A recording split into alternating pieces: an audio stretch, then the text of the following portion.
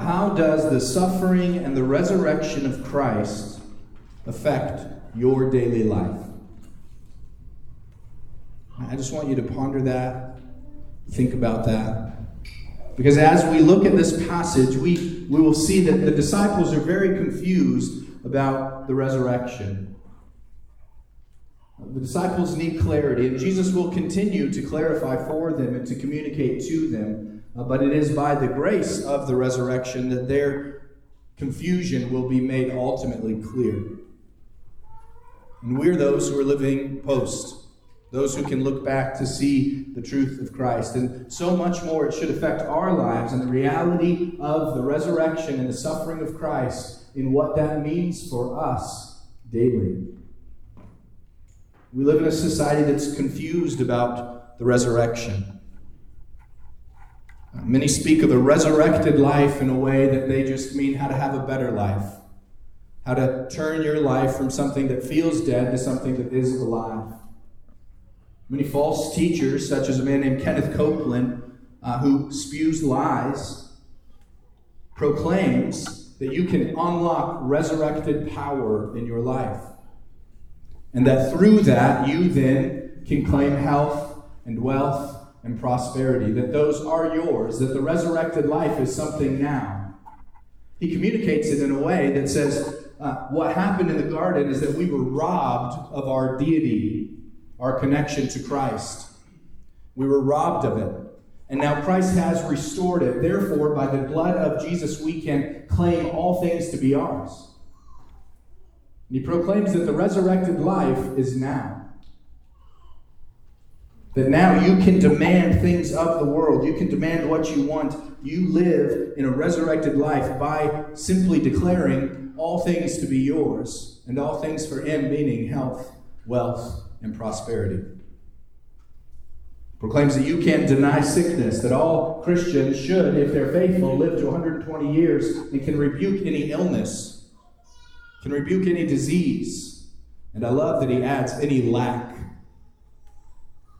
Anytime you don't have money. It is attractive to people because our lives live very focused, often, as Daniel reminded us this morning, on this life. Our lives remain daily focused on our health, our wealth, and our prosperity. We frequently think of what is passing and what is fleeting as what is most important. We set expectations based on our desires for the present life, and we fail to listen what the resurrection means for all of life. The resurrection of Jesus is not a philosophy. It is not a mind change. It is not about a mental state. It is not about the pursuit of things and how you can change from a person who thinks one way to a person who thinks a different way because of a resurrected, quote-unquote, life. The resurrection of Jesus is a literal fact. That he has risen from the dead. And that fact has serious implications. The reality of that fact declares the promises of God true. It is the center point of history declaring that God has done as he has said, and he will continue to do as he has said. The resurrection is not a philosophy. It is a reality. As Paul is preaching in Acts 17 to pagans in Athens, he says, the times of ignorance God has overlooked, but he now commands all people everywhere to repent, because he has fixed a day on which he will judge the world in righteousness by a man whom he has appointed. Saying man everywhere must repent. The ignorance of sin is no longer overlooked. You must repent and put your hope in a man whom he has appointed to be the judge over all things. And Paul says, how do we know that this man is appointed by God as judge over all things? In verse 31 of Acts 17, he says, and of this he has given assurance to all by raising him from the dead. Romans 4:25 says Jesus who was delivered up for our trespass and raised for our justification. That Jesus was delivered up, he died for our sin, and he was raised that we would be justified, that God would look at us just as if we had never sinned, that we would be given full clearance, and in him full righteousness. That's Romans 4:25. I know none of these are in your handout, but I promise they're in your Bible. 2 Corinthians 4:14 promises that because he is the judge over all things, declared by his resurrection, and because in his resurrection we are declared justified as our hope is in him, we are free from the penalties of sin. 2 Corinthians 4:14 says, knowing that he who raised the Lord Jesus will raise us also with Jesus and bring us into his presence. The resurrection declares that Christ will judge. It declares his people have been judged as cleansed because of his death. And the resurrection declares he will raise his people up with him in his presence. Colossians 2:12 through 15 says, as we have been buried with him in baptism, in which we were also raised with him through faith in the powerful working of God who raised him from the dead. In verse 13, and you who were dead in your trespasses and sins, the uncircumcision of your flesh, God has made alive together with him, having forgiven all your trespasses, by canceling the record of debt that stood against us with its legal demands. And this he set aside, nailing it to the cross. He has disarmed the rulers and authorities and put them to open shame by triumphing over them. He has paid the penalty. He has freed you to live in Christ, free from sin, canceling your debt, canceling your trespasses, giving you freedom in Christ, complete freedom from sin, to live for him. Christian, you are the only people on earth that can choose to live for the glory of God because of the resurrection of Christ. 1 Thessalonians 1:9 and 10 says, for they themselves report concerning us the kind of reception we had among you, and how you turned to God from idols to serve the living and true God. Paul writes of the Thessalonians the remembrance of their conversion and how they turned to God from the idols of their society, from pagan sexual immorality, from the worship of things and the pleasure of things, from political power, from murder and envy and strife, from prostitution and abuse and unfaithfulness. How they turned from the idols of their worship, which they worshipped with sin, to serve the living and true God. In 1 Thessalonians, Paul writes to them and he says, and to wait for his Son from heaven, whom he raised from the dead, Jesus, who delivers us from the wrath to come.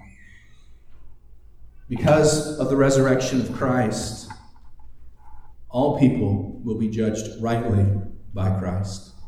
And because of the resurrection of Christ, his people will be justified from their sin. And because of the resurrection of Christ, we will not forever remain here in the world condemned in sin, but we will rise again and live forever in the presence of God.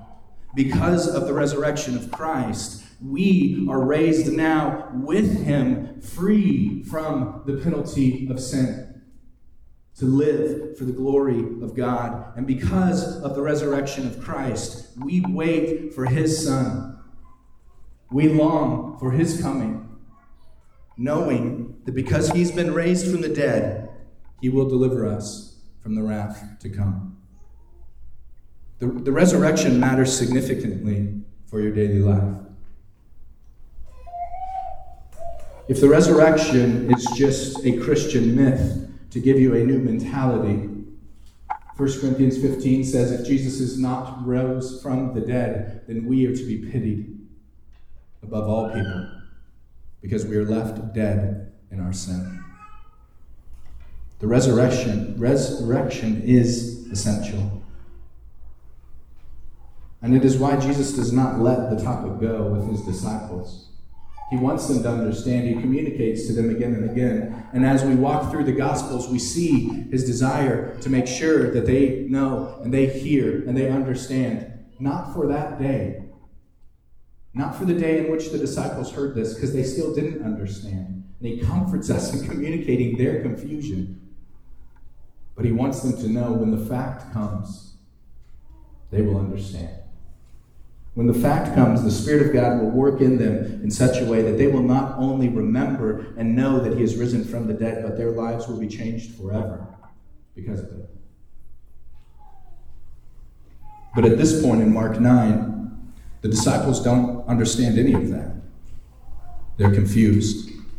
Their expectations are quite different. If you remember where we were in Mark 9 as we're walking through the book, Jesus has declared to his disciples that to follow him means to give everything for him, to pick up your cross, to deny yourself, and to follow after Christ. To say that all of my life now is purposed in Christ. And just following those statements after Peter has made some foolish communication of his expectations and Christ has rebuked him. If you remember from last week as we looked in Mark 9, Jesus takes John and James and Peter up the mountain. We have what is called the transfiguration. As Jesus is transformed, he radiates light, displaying the glory of God in him. This is Jesus' full deity displayed to them, not veiled, free, in such a way that does not destroy them, so probably not fully unveiled, because they probably would have just straight died. But in a way that confuses them, clarifies for them, and that Peter cries out and says, oh, we should make 3 tents, because Moses and Elijah are next to Jesus. Peter is thinking, here we go, this is it, this is the coming of the kingdom. Elijah has come, that Moses is here, let's make 3 tents, let's bring the kingdom in. This could be our home base, our fort, or maybe he's feeling, let's just stay here, it's done, that's it. Jesus, James, John, and I, we were the only ones that made it. Whatever's going through Jesus' mind, or rather Peter's mind, we know he's not sure what to do. And he speaks out of his confusion. And then from the heavens come the voice of God saying, this is my beloved Son. Listen to him. And that's where verse 9 picks up then. As they are walking down the mountain from this, he charged them, tell no one what they had seen until the Son of Man has risen from the dead. And it says the disciples kept the matter to themselves, questioning what this rising from the dead might mean. Not knowing that it meant he would be dead and he will rise from the dead. In their mind, thinking that's impossible. That can't be what he means. In their mind, their expectations, maybe not wanting to accept that that could be the truth. But Jesus saw, as you can see in context, has clearly taught them that the Son of Man must suffer at the hands of the elders and the scribes and the Pharisees and the leaders of the Jews, and would be killed, and after 3 days would rise. But the disciples remain confused about these facts. They have ongoing confusion. We'll see again in verses 30 and 32 in chapter 9, that as they're going through, Jesus is continuing to try to teach his disciples. And in 30 and 32, you could look just a little ahead. He says to his disciples, the Son of Man is going to be delivered into the hands of men, and they will kill him. And when he was killed, after 3 days, he will rise again. But they did not understand the saying, and they were afraid to ask. The disciples throughout these chapters remain confused about the resurrection. And we know that they remain confused until the resurrection and the grace of Christ. So we see the ongoing ministry of Christ is that he would save people from sin. The ongoing ministry of Christ throughout the gospel is that he has come not just to perform miracles, not just to change the world, not to bring in a new regime, not to bring in new ideas, not new philosophies, not to heal people, not to do great feats. All of those are just the precursor, just the warning, just the declaration of what he came to do, which was to defeat sin. to declare his people justified before God. And Jesus continues to declare that's what his ministry is, and his disciples continue in ongoing confusion, as we see in verses 9 and 10. And then in verses 11 through 13, we see some questions about the expectation of Christ's ministry. You see that? Look with me again at verse 11. And he says, "And they asked him, 'Why do the scribes say that Elijah must come first?' And he said to them, 'Elijah does come first to restore all things.' And then he poses a question to them. 'How is it written that the Son of Man, that he should suffer many things and be treated with contempt? But I tell you, Elijah has come, and they did to him whatever they pleased, as it is written of him.'" Jesus does what he commonly does. As someone asks a question, Jesus responds with a question, right? He hears the questions of men, and then he gets to the heart of man, because he is God, with often a question in regards to what they should be thinking about instead of the question they're asking. In this particular scenario, Jesus also answers their question. So let's look first at the disciples' question, verse 11. He says, "Why do the scribes say that first Elijah must come?" They're asking a question. They're saying, why do the scribes, if you know who the scribes are, these are the men who are responsible for the keeping of the Word of God.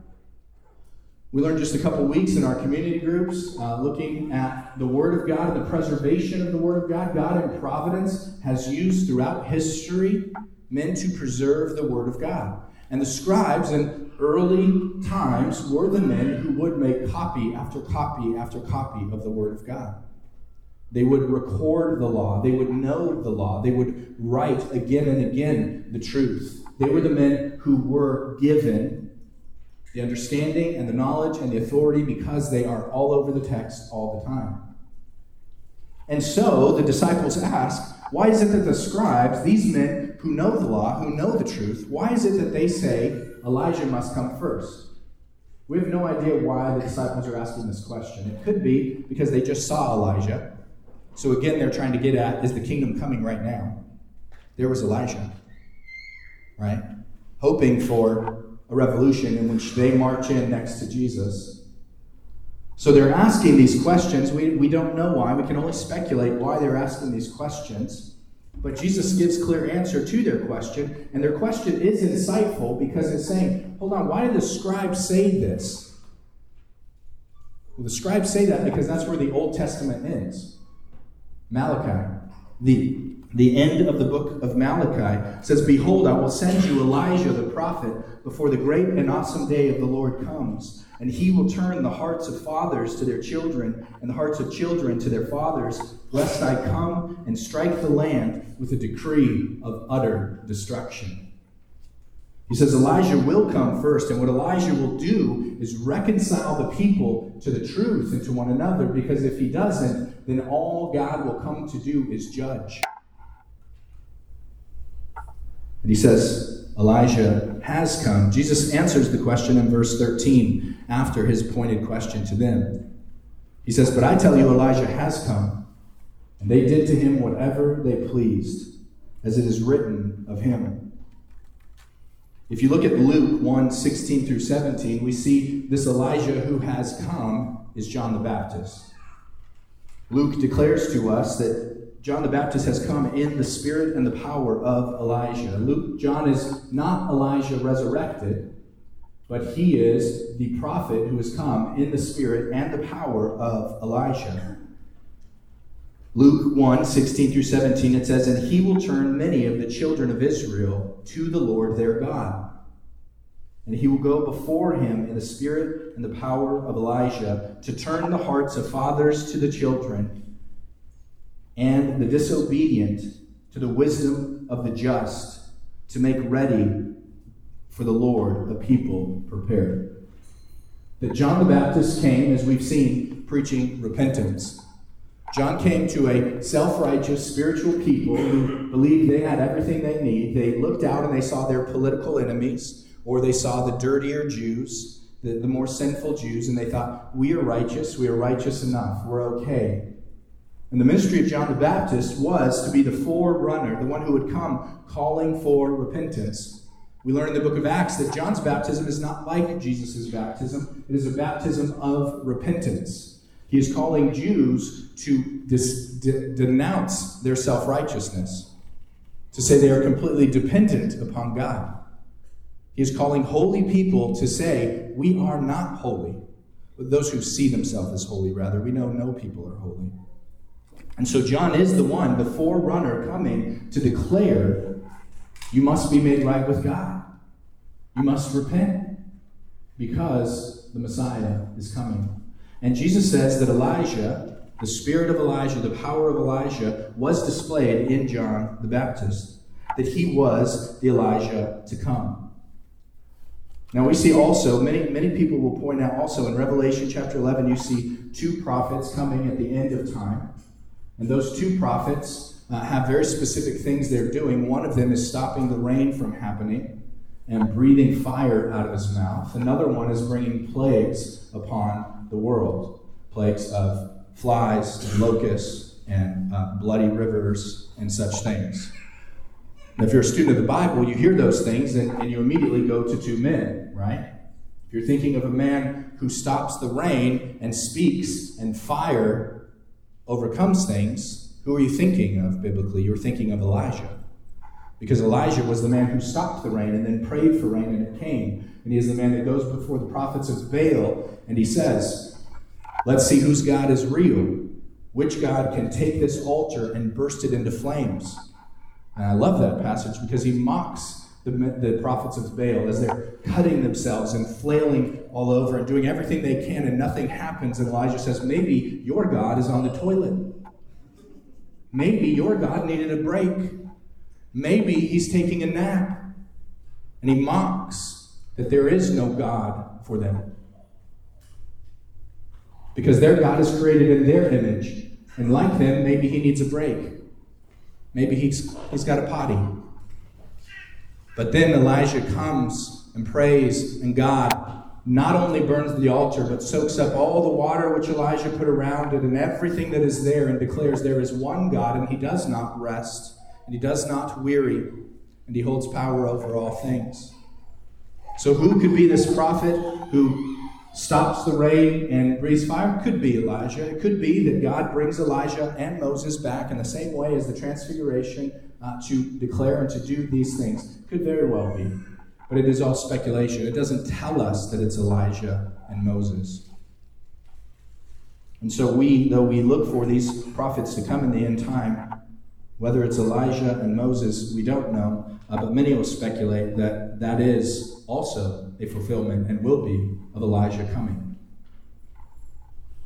But we know here in the spirit and the power of Elijah as the prophet who would come to declare repentance for the people. Jesus says John the Baptist is that man. He has come. But he also mentions that they did to him whatever they liked. What happened to the hearts of the people was not repentance alone. It was anger. It didn't restore all things. Because rather than hearing the spirit and the power of Elijah and turning to God, what did they do? They mocked and reviled John in the same way they did Jesus. And then John, arrested by Herod, they did whatever they pleased to him, as you could see just a few chapters earlier in Mark 6, 14 through 29. John was beheaded. And so there is not a full restoration of all things after this prophet Elijah comes. He is not one who is held in honor. He is one who is suffering. The disciples couldn't get past their expectation that Christ would bring, maybe, somehow, some hope, a kingdom that would just be power. A kingdom that would just be declared. A kingdom that would declare the righteousness of Israel. Their hope was they could somehow be those men. And so they looked to the reality which the scribes declared that Elijah would come first. And Jesus says, if you have eyes to see, Elijah has come. He has called the people to repentance. But in that question being answered, that Jesus says, no, God has been faithful to his promises. Elijah, and the spirit and power of Elijah have come in John. He was the forerunner of the Messiah. He is the one calling for repentance. In the middle of that, Jesus asks a pointed question. Because as the disciples are saying, the scribes, the keepers of the law, the ones who know the word, say Elijah must come first. What does Jesus ask them? Oh, so funny that you would bring up the word, the law. And his question is, and how is it written that the Son of Man, that he should suffer many things and be treated with contempt? Right? They're saying, doesn't the law say, doesn't the scripture say, didn't the scribes proclaim that what is written is Elijah must come first? And Jesus, before answering their question, asks them a question. He says, yes, how then do you understand the law to say that the Messiah must suffer and be held in contempt? How's that going to come about? They're looking to the right place, and he wants to point them somewhere else. He's asking them, hey, if you're going to bring up, well, the Bible says, James, John, and Peter, let me point you to what else the Bible says that you're not considering. As they're saying, doesn't Elijah come first? That's what the scribes said. Maybe in hope that the kingdom's going to come in wealth and power and prosperity without suffering. Maybe that they're good enough to inherit the kingdom. And Jesus says, it's funny that you should bring that up. Now, he doesn't say that, but I say that. That's how I picture him. Probably my own likeness. I don't know how he said it. It's all speculation. Just want to make that clear. But he asks a question pointing them to what they must know from the Word. How is it said that the Son of Man should suffer many things and be treated with contempt? It's very likely Jesus is trying to point them at Psalm 22, Isaiah 52 through 53, that they would recognize the requirements of the Messiah and what the Messiah would do. That they would see, as we have seen this morning in just our introduction, the necessity of the resurrection for their own hope. That he must suffer and he must die because that is the promised way that they will be made right. Look with me at Isaiah 52, 13 through the end of 53. I'm going to read the whole passage. It's there in your handout. If you follow along with me as I read, what you'll see here is the declaration 600 years, possibly even 700 years before Jesus was ever born, declaring that the Son of Man, the Messiah, must suffer, and declares what that suffering will accomplish. So look with me at Isaiah 52, all the way through 53, starting at 52:13. And speaking of the Son of Man, the Messiah, it says, he was despised and rejected by men, a man of sorrows and acquainted with grief, as one from whom men hide their faces. He was despised, and we esteemed him not. Surely he has borne our griefs and carried our sorrows, yet we esteem him stricken, smitten by God, and afflicted. But he was pierced for our transgression. He was cursed for our iniquities. Upon him was the chastisement that brought us peace, and with his wounds we are healed. All we, like sheep, have gone astray. We have turned everyone to his own way, and the Lord has laid on him the iniquity of us all. He was oppressed, and he was afflicted, and yet he opened not his mouth. Like a lamb that was led to the slaughter, like a sheep that before its shears is silent. So he opened not his mouth. By oppression and judgment he was taken away. And as for his generation, who considered that he was cut off out of the land of the living, stricken for the transgression of my people? And they made his grave with the wicked and with a rich man in his death. Although he had done no violence and there was no deceit in his mouth, yet it was the will of the Lord to crush him. He has put him to grief. When his soul makes an offering for guilt, he shall see his offspring. He shall prolong his days. The will of the Lord shall prosper in his hand. Out of the anguish of his soul he shall see and be satisfied. By his knowledge shall the righteous one, my servant, make many to be accounted righteous, and he shall bear their iniquities. Therefore I will divide with him a portion with the many, and he shall divide the spoil with the strong, because he poured out his soul to death, and was numbered with the transgressors. Yet he bore the sin of many, and makes intercession for the transgressors.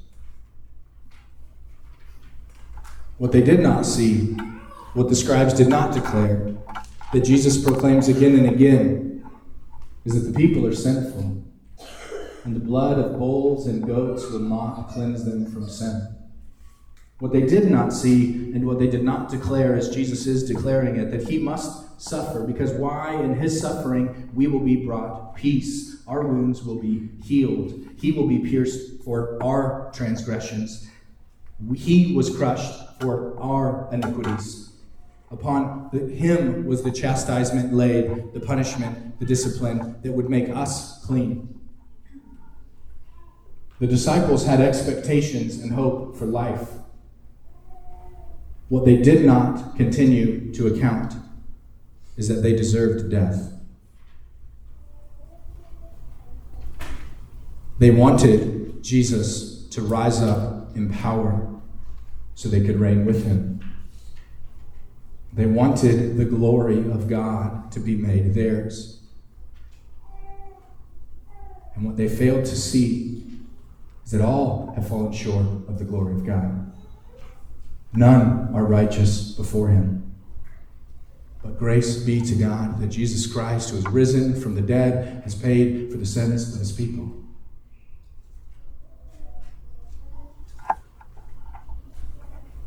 It is so sweet of God to give us the narratives of the gospel, to make clear to us that not even the physical presence of Jesus with the disciples could cleanse them in such a way that would give them knowledge and holiness and righteousness before God. That even the truths of the gospel coming out of the mouth of the Messiah could not transform them into something holy. Recognize that. Jesus shared the gospel with his disciples, and what happened? They were confused. They didn't understand. Even as the gospel is manifest in Christ's death and resurrection, they run. They're scattered like sheep, as he already said they would be. As all have gone astray, they are like sheep running. He is made clear. He is the hope. He is the purpose. As all of the distractions of life might draw their attention, he again and again declares to them where their attention must be. But only through the suffering and the resurrection of Christ could their attention truly be there. Only by being made holy in him. It's why the gospel is always of first importance. It's why as Jesus is walking down the mountain with his men and they're trying to figure out in their head how this could work another way, he immediately draws them to say, what do you think about the Son of Man? And the statements that he must suffer at the hands of the rulers. Pushing back to the fact and the reality that they must depend on Christ. That they cannot be holy and cannot be righteous without him. Christian, it is the same for us. Consider what is first importance. If you look at the section marked application, 1 Corinthians 15, 1 through 4, declares what is of first importance. As Paul is writing to the Corinthians, he reminds them at the end of the letter, if you know the book of 1 Corinthians, it is correction after correction. They're confused about the ideas of sexual immorality. They're confused about the laws of marriage. They're confused about how they should divide themselves in the church and who they should look at as theirs and not theirs. They're confused about lawsuits. They're confused about spiritual gifts and the function of the church. And as Paul answers all these questions, he goes at the end, the beginning rather, of 1 Corinthians 15. At the end of the book, he says, "Now I want to remind you, brothers, of the gospel I preached to you, which you received and in which you stand, and by which you are being saved, if you hold fast to the word I preached, unless you believed in vain." Verse 3, "For I delivered to you as of first importance what I had also received, that Christ died for sins in accordance with the Scriptures, that he was buried and he was raised on the third day in accordance with the Scriptures." He says of first importance that you would understand that Jesus died for the sins of his people and that he was risen from the dead, and that all of this did not happen as a mystery, because it was already declared in the Scripture. It happened as fulfillment. It happened as declaration. It happened as the truth. It happened as he promised, that it was recorded in the Scripture. And according to the Scripture, it has come about. The gospel is of first importance because it declares, above all things, the faithfulness, the compassion, the kindness, the justice, the holiness, the grace, the power, and the wrath of God to come. It is of first importance. It's why I bring up even men who are false teachers and state them by name, like Kenneth Copeland, because this man is robbing Christ of glory and trying to claim it for himself, and he will stand in judgment for it should he not repent. Should he not declare repentance and declare the resurrection is not for your health, your wealth, and prosperity, but it is for the forgiveness of your sins, that you might be risen in new life, that you might not any longer be enslaved to sin. And you know the weight and the burden of sin. You know it destroys your life. You know it has broken you and relationships. You know that its promises are always lies. You know when you give in, it does nothing but consume you and destroy you. Christian, if you are his, you know the freedom that is in Christ. You know the freedom to turn and flee from those things. You know the resurrection has a purpose now for you. Not just that you can wait for escape, but you can wait in endurance and faithfulness. You have a living hope because of the resurrection of Jesus Christ from the dead. A living hope that is waiting for you, and a living hope that has current promise and effects on your life now. And I'm not just saying that because I'm not that smart. I can't come up with that on my own. That is what is declared in 1 Peter. If you allow me to turn to 1 Peter chapter 1. What is declared here is that you have a living hope, and it not only provides you a hope for escape from sin, but it provides you hope and endurance in a sinful world where you are free in Christ. Look with me at 1 Peter chapter 3. It says, "Blessed be the God and Father of our Lord Jesus Christ. Praise God who is glorious. Praise him because he is the Father of Christ, the Messiah. According to his great mercy." Why must we praise him? Because he has been merciful. How has he displayed his mercy? He has caused us to be born again to a living hope, that we have hope for life, not death. And why do we have such hope? Again, in verse 3, to a living hope through the resurrection of Jesus Christ from the dead, to an inheritance that is imperishable, one that will not perish, will remain forever. It is undefiled, No sin mingled in it, no confusion. As all we know of life is mingled with sin and confusion in a fallen world, there will be a time when our inheritance is undefiled. Sin will never cloud, sin will never confuse, sin will be removed and unfading. A world that does not need upkeep, a world that is not in decay, a world that continually declares the glory of God more and more and more and more and more, and I could keep going, but it would just be annoying. Forever. And it is kept for you in heaven. Because of the resurrection, you have hope in life, of a life coming that will no longer be perishing, no longer be defiled, and will never fade. And how can you be confident of such a living hope?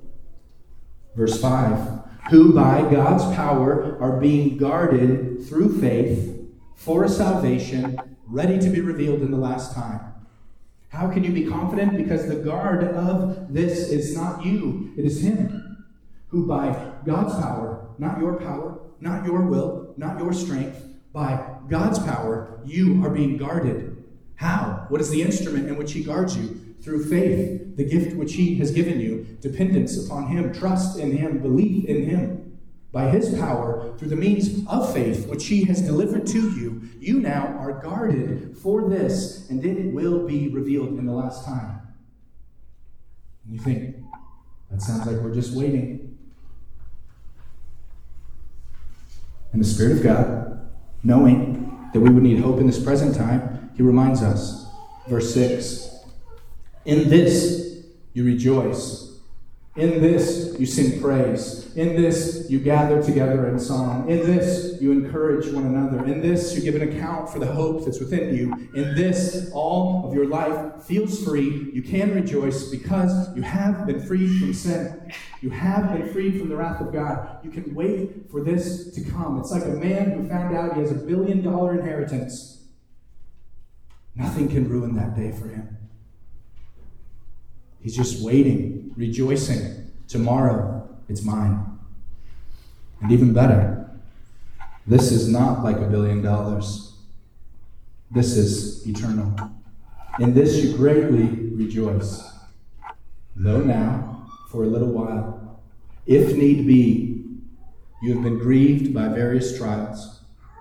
He says, in this you rejoice, though now for a little while. What is our life like now as we live in the hope of the resurrection?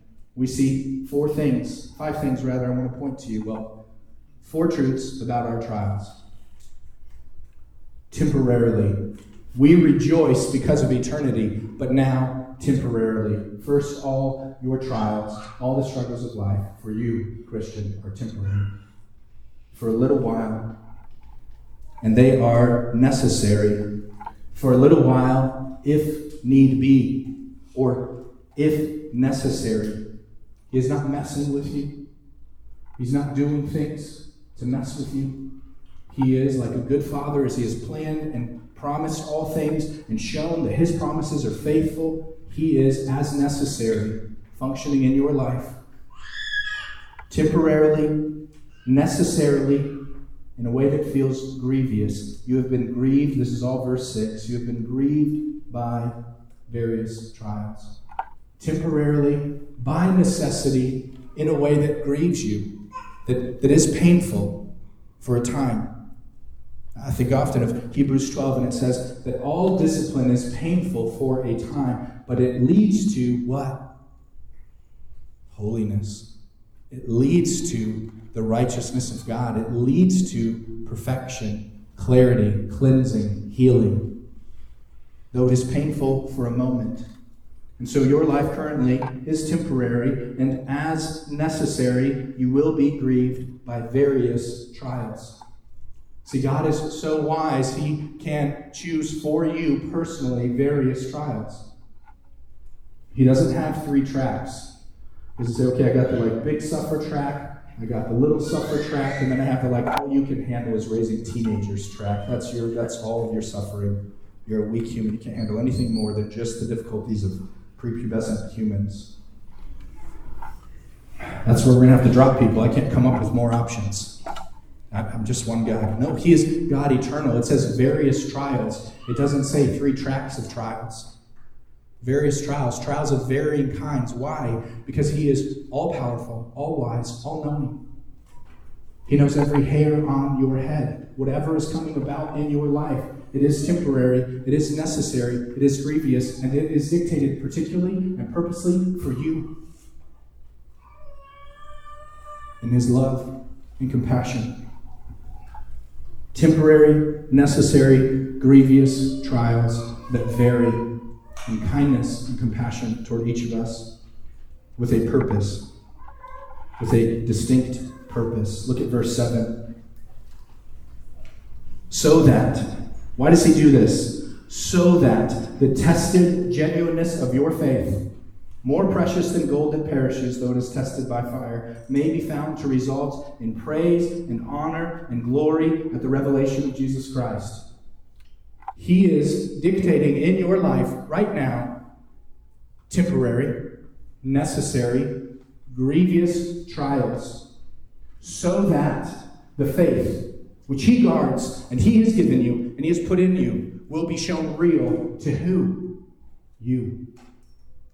That gold, as precious as gold is, when you burn it, all the gold comes to the top. And as your life is in the trials and the frustrations of life, what happens? All the goodness, all the kindness, all the grace, the fruit of the Spirit, the compassion of God, the character of God comes to the top of your life. It burns away the sin which owns you no more. And you then, being tested by fire, are being shown through the grace of God in suffering the glory in which he has accomplished because of the resurrection of Christ. And Christian, through all of that, verse 8, rather, at the end of verse 7, all of that is being done. So at the end, when Christ comes, you will be found to praise and honor and glorify him at the revelation of Christ. He has given you freedom in Christ to be free from sin, and he has orchestrated in your life a greater and greater freedom from sin that will be temporary and is necessary and will be painful and is custom catered because he knows you in a way that will not crush you, but will keep you guarded by faith, which he will continue to reveal to you through his working and his trials and his fire, that he is faithful, so that when the end comes and our hope is there, what we've been waiting for, he will be honored and glorified and praised for the work he has done in you now because of the power of the resurrection. You live for that. You long for that. But you don't always place your hope in that. Do you? Maybe it's just me. Maybe I'm the only one that needs 1 Peter. When he says that we have been given mercy, praise him because we have been given a hope in the resurrection of Christ. Christian, the resurrection matters. Not just because it will free you from sin, which is great and glad and glorious, and we rejoice in it. But it will continue to perfect you in the presence of sin, because you are freed from the penalty of sin to the glory of Christ when he returns. Live for his glory. Live for his honor, for his praise. Let his faithful work in your life show fruitful in what he does, because it is not a matter of your faith. It is a faith which he has given you and he guards with power, that he tries and tests to put through the furnace, that he will display in your life. And you will rejoice now with a joy inexpressible, is what verse 9 says, though you do not see him. And one day you will rejoice with a joy expressible, fully expressed before his face at the revelation of Christ, because all he has done. Be faithful. Take the trials of various kinds. The teenagers and the turmoil, the angry neighbors, the unfaithful in your life. those who hate you, those who mock you, those who ridicule you. Take his kindness when he disciplines you because of your sin and rebellion, and hear him, and strengthen your knees, and pick up your droopy arms because he loves you and he is kind. While you and the world might not be able to get over your sin, he knows and has paid for the penalty. Let your hope be in Christ. Because of the resurrection, you do not need to have confusion. You have purpose to display his glory forever. Praise God that he would allow us to be participants in such things. Let's pray that he would give us endurance as we long to be. Father, we thank you that you are God who is good and faithful. I thank you, Lord, that you always function rightly. I thank you, Lord, as I think of my own life, and the valleys and the high points, the struggles and the failures of rebellion and faithfulness. And Lord, I would be a constant mess if I was dependent upon my own strength, my own will, my own power. I thank you, Lord, that you have not only given your word to compel us, but you have delivered your promises in Christ to confirm for us that we would all have assurance that you will judge the world in righteousness. And as our hope is rested in you, we are not those who will be judged as unfaithful, but faithful because of Christ, faithful because of his righteousness, not shown faithful through our hills and valleys of life, but you will be shown faithful in carrying us through all for the glory of your Son. I pray you would help us not to just dwell on those things this morning as our thoughts are clear in the truths of the gospel, but we would commit and devote our lives to dwelling on those things always, that in the mundane of life we might remember the glory and the power and the gift and freedom of your death and resurrection for the salvation of your people. It's in Christ's name we pray. Amen.